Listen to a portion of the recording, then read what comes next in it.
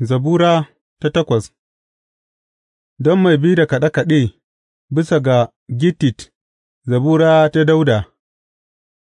Ya Ubangiji, shugabanmu, sunanka da girma take a cikin dukan duniya; ka kafa ɗaukakarka bisa sammai. Daga leɓunan yara da jarirai ka kafa yabo domin su sa abokan gābanka da masu ɗaukan fansa su yi shiru, sa'ad da na dubi sammai, aikin yatsotsinka, wata da taurari waɗanda ka ajiye a wurarensu.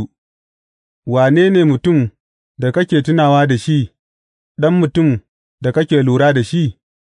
Ka yi shi ƙasa kaɗan da Allah, ka yi masa rawani da ɗaukaka da girma, ka mai da shi mai mulki bisa ayyukan hannuwanka, ka sa kome a ƙarƙashin ƙafafunsa, dukan shanu da tumaki da kuma namun jeji, tsuntsayen sararin sama da kifin teku, da dukan abin da yake yawo a ƙarƙashin ruwan teku.